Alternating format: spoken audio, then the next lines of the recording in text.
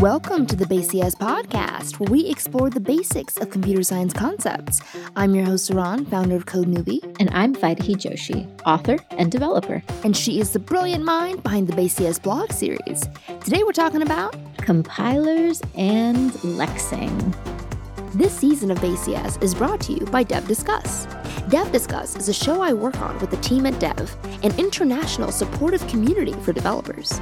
The show addresses the many burning topics that pop up on Dev every day and is hosted by Jess Lee and Ben Halper, two of Dev's co-founders. Past episodes have included unpopular opinions with Kelsey Hightower, staff developer advocate at Google Cloud and a legendary voice in tech. So an unpopular opinion should be like, computers were a mistake. Was this all worth it? And how changing your name is a difficult, unsolved, and sometimes personally devastating problem in tech. I basically walk through this world, through this minefield of not knowing when I'm going to have this sort of deep emotional wound reopened. As well as how little-known tools can have big productivity gains. And I think it gives me the sense of structure, which I really enjoy. And also, you can color code different things. Each episode features interesting guests from diverse backgrounds who are active in the software space. This podcast is your place for burning tech questions, answers, and genuine conversations. And we also end each episode with commentary from the everyday developers who call Dev home. You'd be surprised how many things making music and coding have in common. True to the Dev community, Dev Discuss wouldn't be possible without the input from all of you. So listen, rate, and subscribe to Dev Discuss wherever you get your podcasts. We haven't really talked much about compilers, right? No, we haven't talked too much about them. In the last episode, we sort of were introduced to them. Yeah. That sort of happened by way of parse trees. But I never, I was just like, oh yeah, compilers. And I never, defined it. I just snuck it in there. I was like, we're going to talk about this tree. Oh, by the way, it's related to compilers. Don't worry about that. And I feel like compilers is one of those things that we're supposed to know. You know what I mean? It's just as a developer, compiler, those things. I don't know how you're supposed to know that. Really? Though. It doesn't feel like one of those basic computer science, binary. You're just supposed to know what binary is. Maybe you don't know how to count in binary, but you've heard it before. It's yeah. Well, it's you know what I mean? It's I feel the same way. People expect you to know it, but it's the same thing with binary. It's how are you supposed to know what it is? What is it actually? So the same thing with compilers. Okay, I'm supposed to know it, but what is it? I just use it and I don't know what I'm talking about. Exactly. Well, no worries. We're going to solve all of your problems by defining what a compiler is. So, Vaidehi, what is a compiler? In the simplest terms, we can say that a compiler is just a program that reads our code. And when I say our code, it could be any code. So any programming language.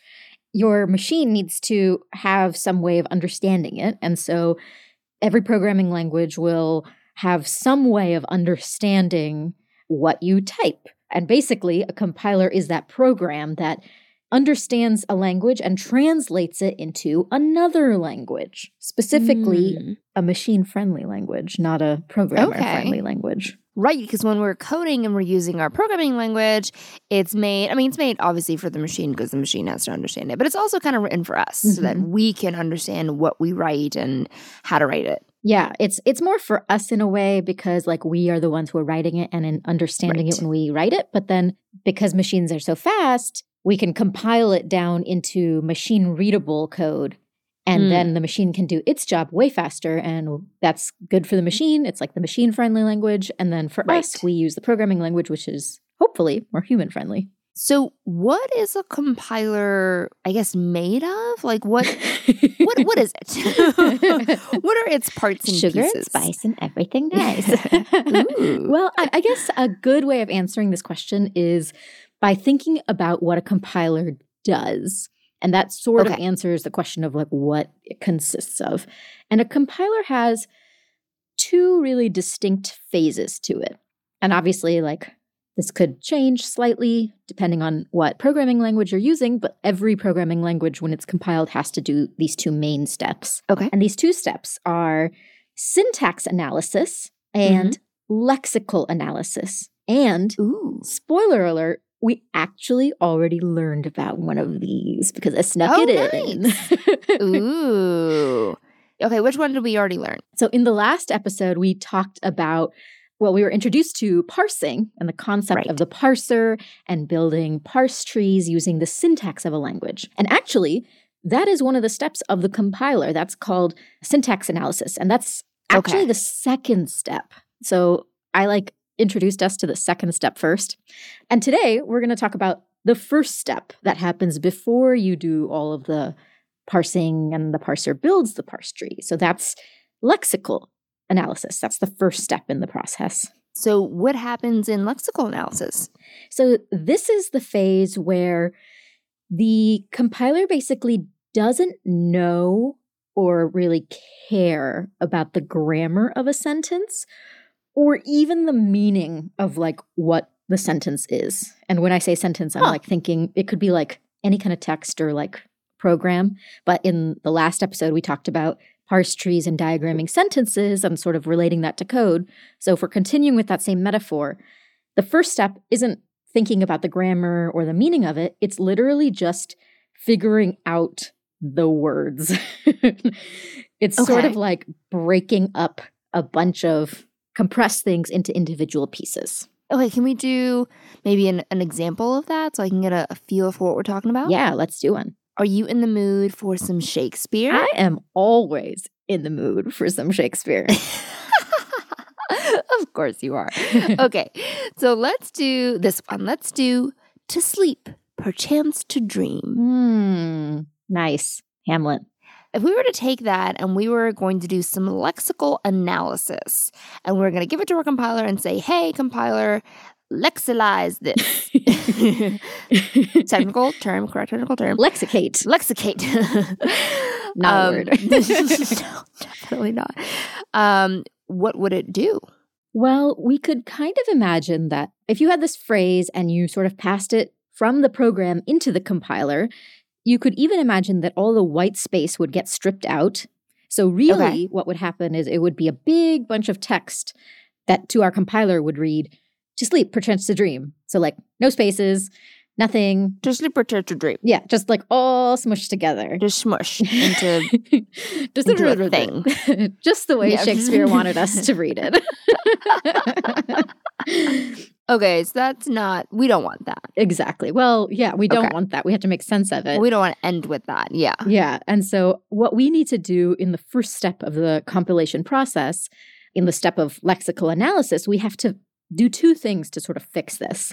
First, we need to scan this text, which we could say is a line of code.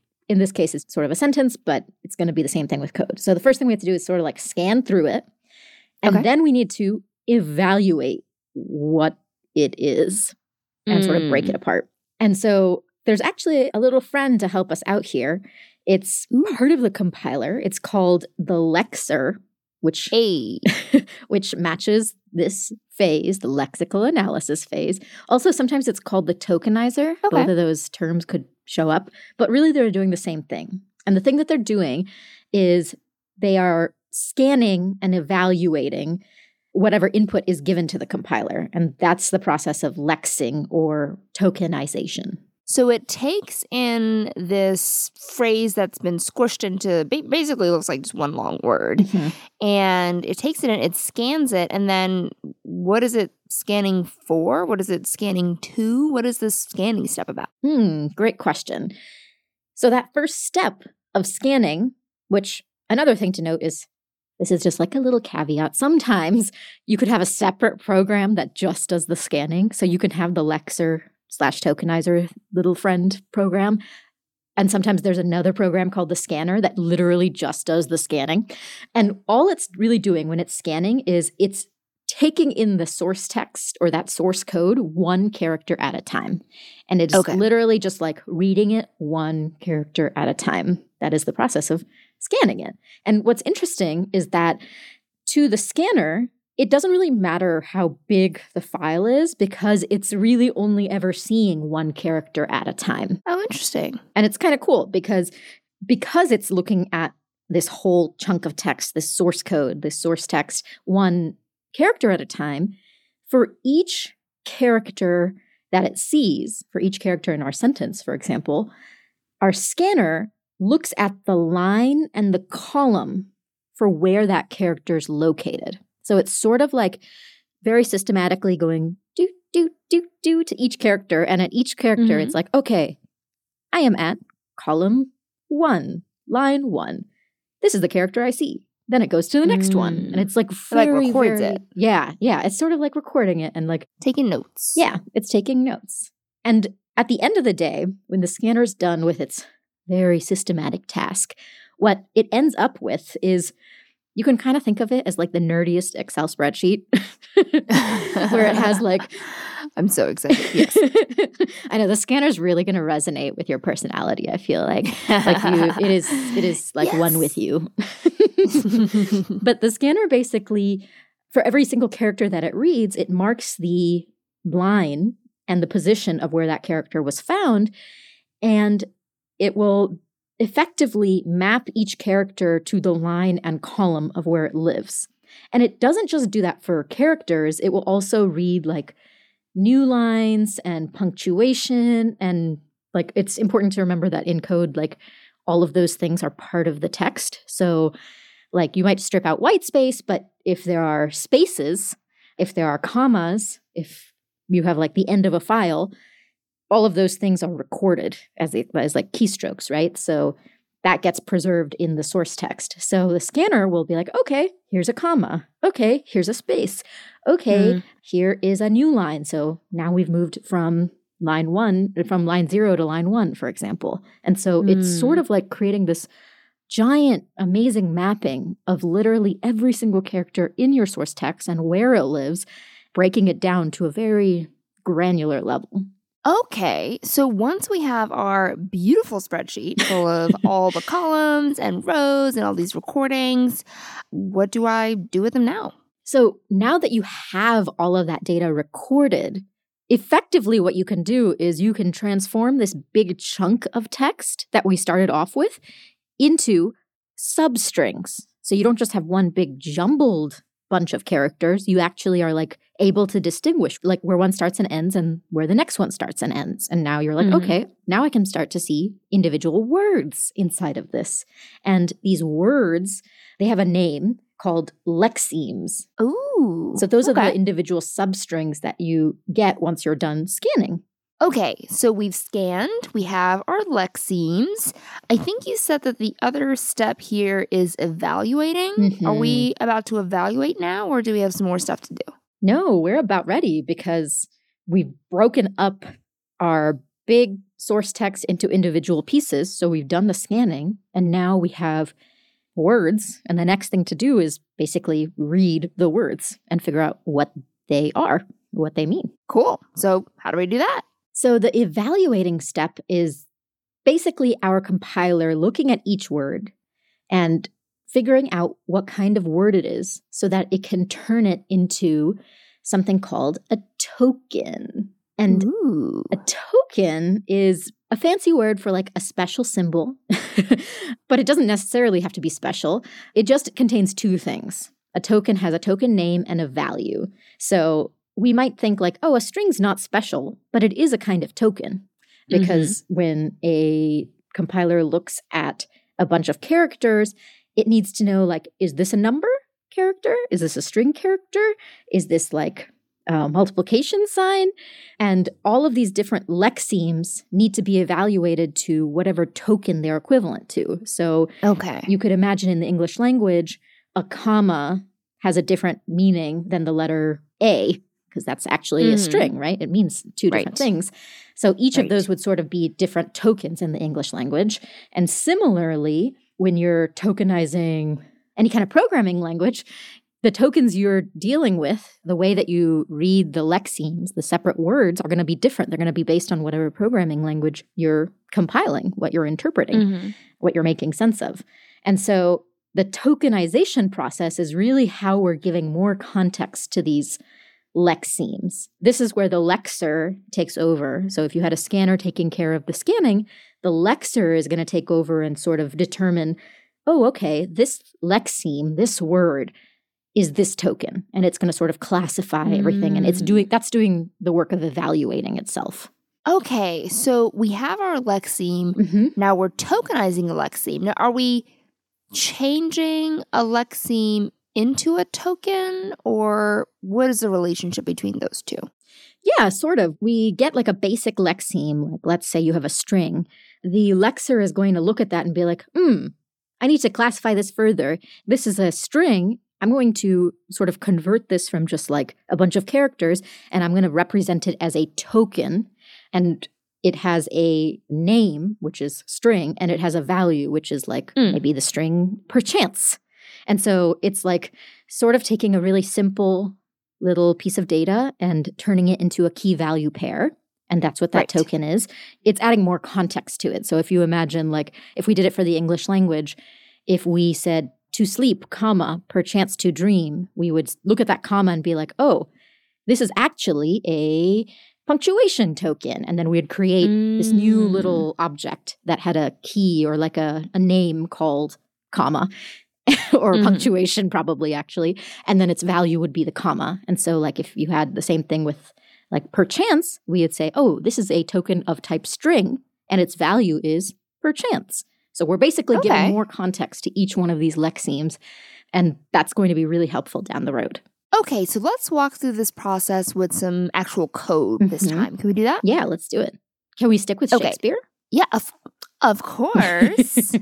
Of course. So let's take this idea of sleeping and dreaming and let's do var to sleep equals to dream. So the string to dream. And just to be clear, we're treating the quote to sleep perchance to dream just as a regular sentence. We're not actually interpreting the meaning of the word. So our use of equals is just to simplify things, because to take that perchance idea and like codify it would involve randomization and a couple other things that we just don't need to get into right now. So if we were to go through this process, first we would scan everything and we'd kind of jumble it up into one unit. So instead of the 5 parts, right? There's var, to sleep, equal, to dream. So instead of those 5 parts, it's just one big old part. Then we're going to categorize them, put them in our awesome, nerdy spreadsheet where it says what line, what column each character belongs to. And then from there, we divide them into individual substrings, also called lexemes. And then now we're ready to move on to our next part, which is evaluating. And for this evaluating step, we're going to tokenize them, which means we're going to look at this and we're going to give it a token name and a value. And so, for example, if we take our substring var, and we were going to take that lexeme and tokenize it, we would say var it's not a string, it is a keyword. So we'll say var, you are a keyword, and your value is var. Exactly. And then I might say to sleep, and to sleep is an identifier. So to sleep, you're an identifier, your value is to sleep. And then we have equal, which is our operator, to dream, which is our string literal. And then we have, what would the colon be at the end of that? Yeah, so if this is like JavaScript, you'd have a semicolon to end this variable declaration, and that would just be like a separator. And actually, that's like, it's interesting to think about because I think JavaScript doesn't require you to have semicolons, but if you do have a semicolon, then it definitely knows like, oh, this is like the end of a line. The compiler for JavaScript, I guess, basically know that whenever it sees a semicolon, oh, it's a separator. We're separating whatever came before it from whatever comes next. And it has to be its own kind of token for that language. Cool. So we just, what do we decide this is called? Lexerate? Lexical analysis? That one. We lexically analyzed I like it. our a little piece of code. So there we go. Yeah. And what's kind of cool is like to sort of tie it back to the previous episode and to tie these two phases of compiling together. We'll recall from last week's episode, we talked about parse trees, and we did this example of like 2 times 8. And we were like, okay, we'll break it up. And 2 is an expression, and times is an operator, and 8 is an expression. But we just happen to know how to do that because we're humans and we already can parse and scan things in our mind. But for our machines and for the compiler of a language, how would it know, like, oh, times is an operator, it's not a string? You know, how does it know that? The reason it knows is because there was a step that came before it, and that step was the scanning and lexing step. And the tokenizer and lexer actually figured it out first. It figured out that times is a special symbol. It figured out that it's a token of type operator. And it took all that information. It figured out that information after scanning it. And that information was already taken care of and given to the parser. So when it created its parse tree, it actually had more context. The scanner had the least amount of context. The scanner, it's at the front of the battle lines. It's like, oh, I don't know, I got to make sense of this. And then it's like, all right, pass it along to the lexer. And the lexer's like, all right, I can sit down with this and sort of break it up and, you know, categorize everything. And then the lexer passes it along to the parser. And the parser's like, oh, great. Everybody's already done the hard work of scanning. They've given me context. I just got to build this tree. So that's how all of that sort of fits together. And we started it with this parse tree thing, but actually now we took a step back and saw the things that had to happen before we could even build the parse tree. Yeah, so many steps, but I love how all these little pieces are working together to compile our code. And what's really cool is that as you learn more about compilers, you start to see that actually it's an algorithm to understand and to write out like what you need to do for every single character that you see when you're scanning. And the parse tree is just a data structure. And it's kind of cool because like when we started this whole podcast back in season 1, we were like, oh, data structures and algorithms, like what do you do with them? And now we're like, oh, we're tying them together, all of it together for compilers. And the compilers are like the prerequisite to be able to type any code because that's how our machine makes sense of it. We're basically tying up all the loose ends in this final season, which is really great for me because I'm a big end tire-upper. It makes me feel good to have like a ribbon on the top. Yeah, ribbons are fun. Ribbons are awesome. And that's the end of today's show. If you liked what you heard, please leave us a review and make sure to check out Vaidehi's blog post. Link to that is in your show notes. Also, make sure to take a listen to the Dev Discuss podcast that I help make. It's the first original podcast from Dev, a global community of software developers of all backgrounds and experience levels. And the show covers burning topics that impact the daily lives of programmers and beyond. Hosted by Dev co-founders Ben Halpern and Jess Lee.